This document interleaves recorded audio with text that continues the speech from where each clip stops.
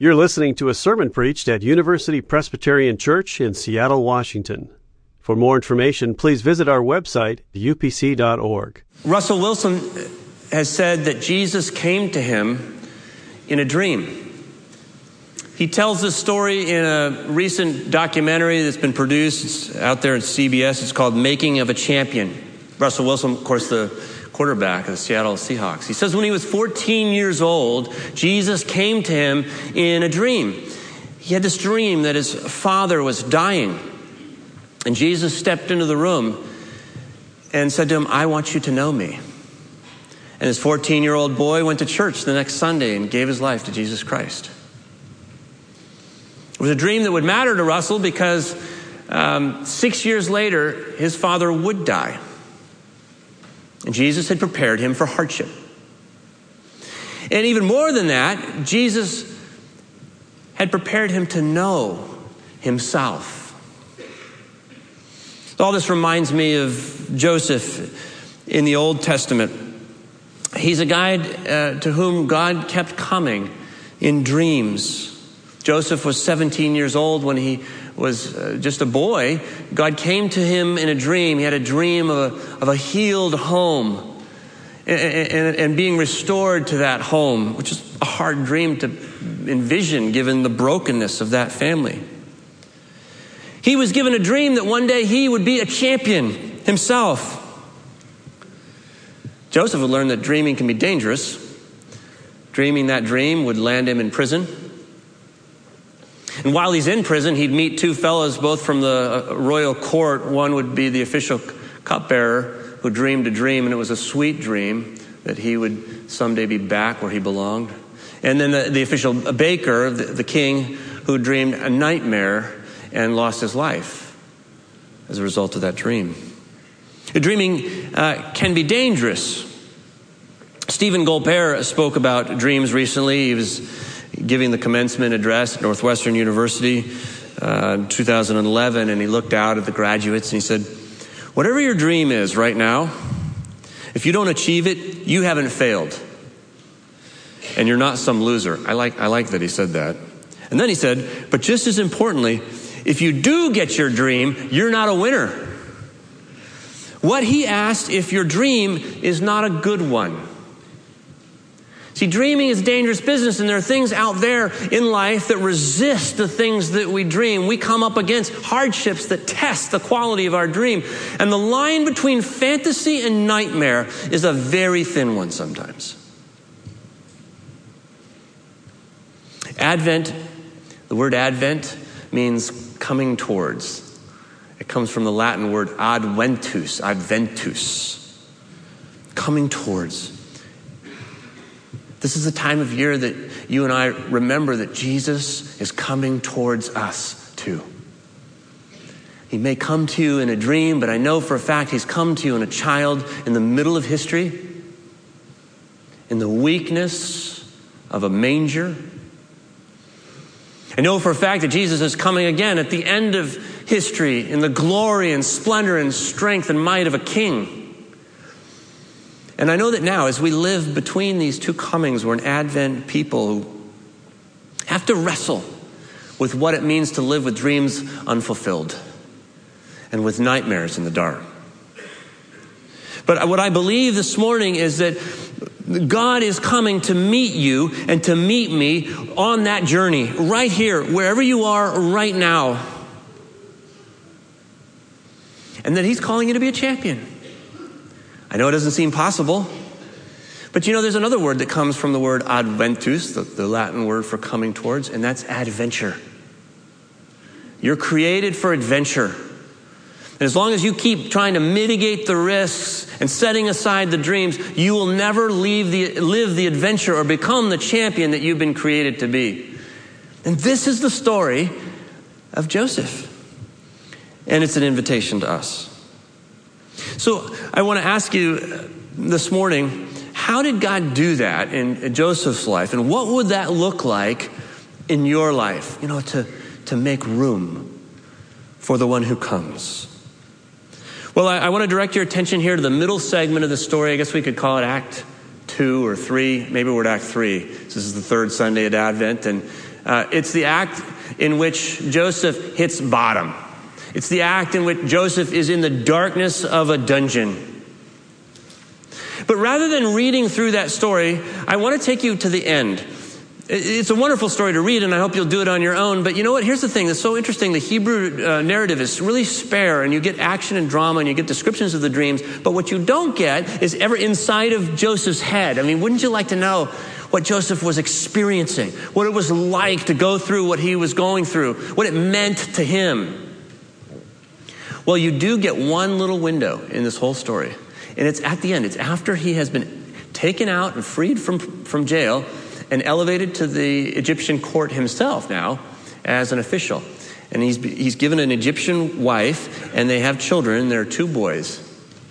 And I want to tell you, you can learn a lot about someone from their children.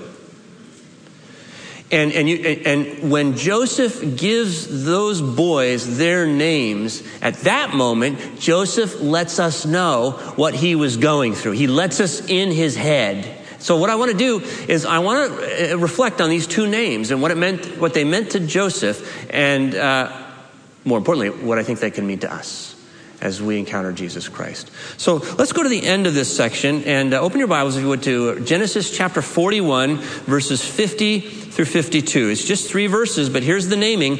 You find that on page 34 of the Pew Bible. If you're looking at that black book in front of you, just pull that one out and turn to page 34. And if you're able, would you stand with me? Let's read God's word aloud together as his people. When we're done reading, I'll say, "This is the word of the Lord," so that if you believe it, you can say, "Thanks be to God." Listen carefully. You're reading his holy word.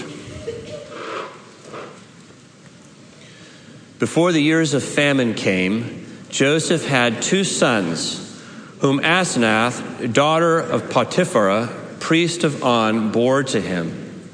Joseph named the firstborn Manasseh, for he said, "God has made me forget all of my hardship and all of my father's house." The second he named Ephraim, for God has made me fruitful in the land of my misfortunes. This is the word of the Lord. The grass withers and the flower falls, but the word of the Lord lasts forever. Please be seated.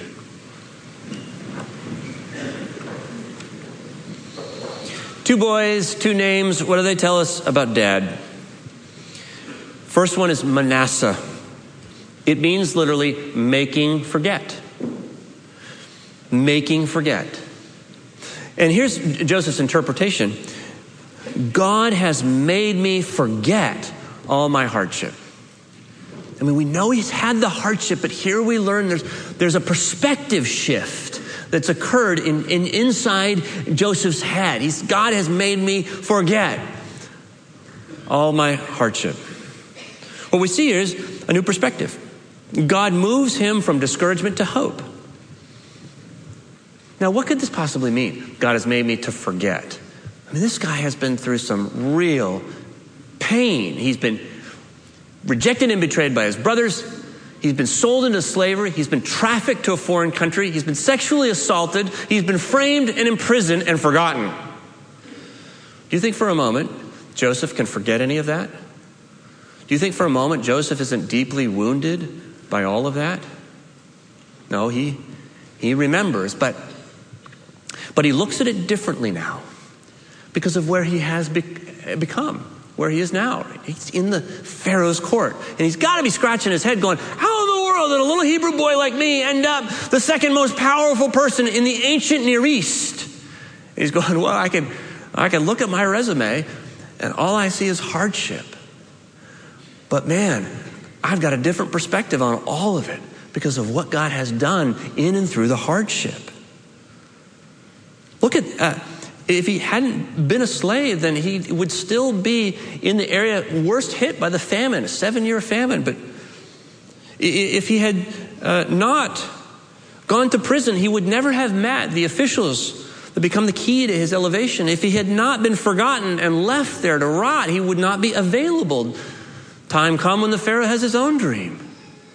So God has taken all of these hardships and he's flipped them on the head. The very thing that's been a point of pain becomes access to God's good. The harm is becoming good, and we're seeing it. And now Joseph's beginning to see this is the way this God works. It's grace. And this is what's so great about the story of Joseph. I mean, I look at this guy and I go, there's no way of understanding the greatness of this champion without the reality of hardship in his life. No hardship, no Joseph. But now he doesn't see it as hardship because he sees it as grace. And this is what I'm trying to say here, is that God would turn your grace, your hardship, into his blessing by grace as well. And to be forgetful, to receive this gift of forgetfulness, is to be able to put your pain in a larger perspective.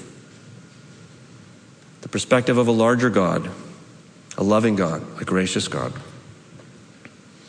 This is what Jesus wants to do. He comes to us in our deepest place of pain. He comes to us first in the place of our sinfulness and alienation from God with his grace. And we see this during his whole earthly ministry. Jesus coming alongside. He takes a prostitute and he makes her a model of love. He takes a tax collector and he makes him a leader of generosity. He takes a woman who's a Samaritan and filled with shame and turns her into a hero of renewal in her hometown. He takes the cross and he turns it into a portal to paradise for a thief. Jesus wants to do this for me and for you too. And I want you to think about whatever's going on at home right now in your life. What if that struggle, in that place, it's exactly the place where God wants to bless you? You know, that marriage that just won't hold together, that wayward child, that insensitive sibling, that angry parent, that financial strain. What if God isn't right there in the midst of that to cause good in your life? To do what Paul says, he can work together in all things for good. Came across a story of Grammy award-winning songwriter, singer Laura Story. She got a Grammy last year. 28 years old, young woman and her husband are struck by tragedy. Her husband has a brain tumor. Just got married. Did not expect this major detour. And so she prays. She's a believer. And she says, God, why don't you just fix it, God? You're all powerful. You're all loving. Just fix it. But you know what? He didn't fix it. He hasn't fixed it. And one day her sister said to her, you know what? Maybe the detour is the road. Think about that. Maybe the detour is the road that God is using to get you where he wants you, to bless you. So she writes a song called Blessings. This is the one she gets the Grammy for. And the words say, what if your blessings come through raindrops? What if your healing comes through tears? What if 1,000 sleepless nights are what it takes to know you're near? What if the trials of this life are your mercies in disguise? See, Jesus is God with you, right where you are, right where it hurts. And Joseph has come to understand this. God has made me to forget the hardship. It's all been recharacterized as grace. Oh yeah, he's got a broken heart, but he's got an unshakable faith and an absolutely reliable God who keeps every one of his promises in Jesus Christ. Do you have that perspective? You're only going to find it in Jesus Christ. You may not have a dream, but you've got something better. You've got Jesus Christ. You've got the Bible. You've got the Holy Spirit. And we have each other. Manasseh. And then there's a second boy. And Joseph says, when I look at this child, I call him Ephraim. And this name in Hebrew means fruitful.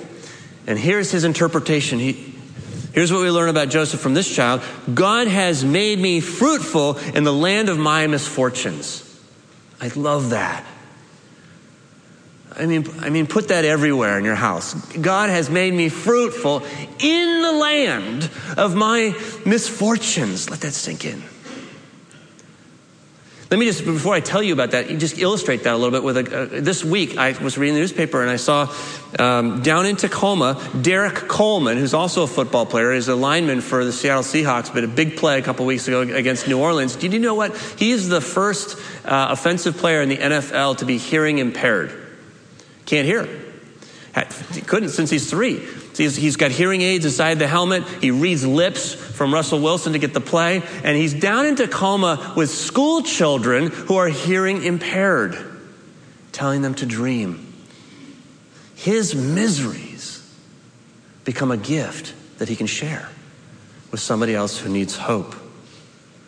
And Joseph gets this. Think of the life of Joseph. I mean, he starts off as an absolute prima donna. Everything revolves around dear Joseph, the guy with the coat, right? And he ends up as prime minister. Do you know what that means? Prime minister? That's the first servant in all of Egypt. He's learned to serve.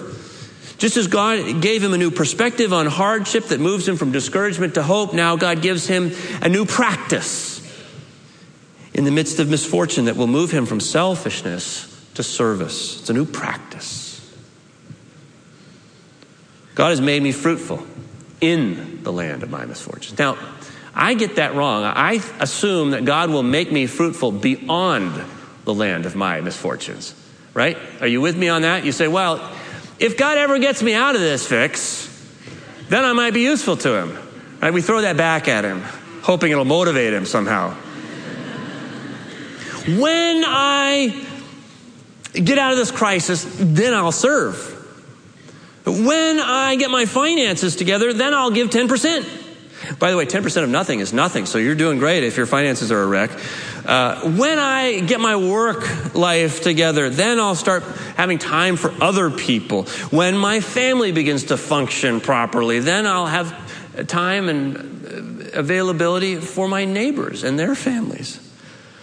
No, it's not beyond. It's in my misfortunes that I am the most effective servant God could ever use or ever want. Joseph knows that no matter how bad things get, he always has a gift to give. I mean, even when he's a slave, he's in Potiphar's house, but he starts to organize. He's got this administrative gift. When he's in prison, he starts to wait on the other prisoners, we read. He's serving them. And one day he comes in the morning and he notices 2 of them, their faces are downcast. He's got empathy. Why? Because he's a prisoner too. And out of his brokenness, he understands their brokenness and he says, what's wrong? And he uses his gift of interpreting dreams with them. He's just constantly serving. There's no discouragement that would keep him from serving. And you know what? If at any point in this story Joseph stops serving, you know what happens? The story ends. Because in every link of this inconceivable chain, there's an act of service that moves Joseph, through which God moves Joseph to the next place on his way to becoming a champion. If Joseph stopped serving, you never knew his name. He's just a bunch of bones buried in the silt of some Egyptian dungeon somewhere in the ancient Near East. But he serves. I got an email this week from a 15-year-old sophomore, Nathan Hale, one of our own. And she says this. She says, I cannot stop thinking about the recent disaster in the Philippines. My heart goes out to every person affected by the devastating typhoon. I feel so privileged to live in an area where I have not been affected by such a disaster, let alone that I've never had to worry where my next meal is coming from or if my family is safe. But I was wondering if the church had any plans to travel or do a mission trip to the Philippines. If you do, I would absolutely love to come if it's at all possible. If not, would it be possible to start the process of planning one? 15-year-old. I would love to find a way to help beyond a donation. I feel I owe it to the people that have less than I do because I did not do anything to deserve all the privileges that I have any more than they deserve to be hit by a typhoon. Gosh, she's saying, I'm not going to wait until I'm out of high school to make a difference in the world. I'm ready right now. In the midst of my misfortunes, God has made me fruitful. This is the spirit of Jesus Christ in a 15-year-old child. Jesus is God coming into our misfortunes. He's a man acquainted with sorrows. He was stricken. By his wounds we have been healed. He came to serve us. As the heart of God is revealed every time anybody serves. That's just who he is. The Son of Man did not come to be served, but to serve and to give his life a ransom for many, Jesus says. Malcolm Gladwell just came to Jesus Christ. I don't know if you heard this news. It's very interesting. Malcolm Gladwell is a guy who made a career out of investigating impact. Who are the people that are making impact in the world and why? And as he's doing this recent book on David and Goliath and all of his research, he realized, oh my gosh, I've overlooked the faith of my childhood and the one person who is the greatest servant of all, who makes the greatest impact, is Jesus. Malcolm told an interviewer, it was a revolutionary figure. And he comes from the humblest of beginnings. And this is what he says. I realized what I had missed. I had a slow realization that there was something incredibly powerful and beautiful in the faith that I grew up with that I was missing. Here I was writing about people of extraordinary circumstances, and it slowly dawned on me that I can have that too. See, I don't just have to write about people that are making a great impact in the world. I can be one, and what he's talking about is Jesus. He's the one who can make me a champion. And he does so through this practice of serving. God has made me fruitful in the land of my misfortunes. One prisoner to another. We're in the same jail, but I have hope to offer you out of my experience that I know you need as well. It's like Alcoholics Anonymous. One of the brilliant things about the whole program is the sponsor thing.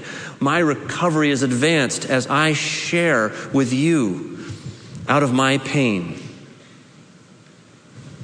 Do you have that practice?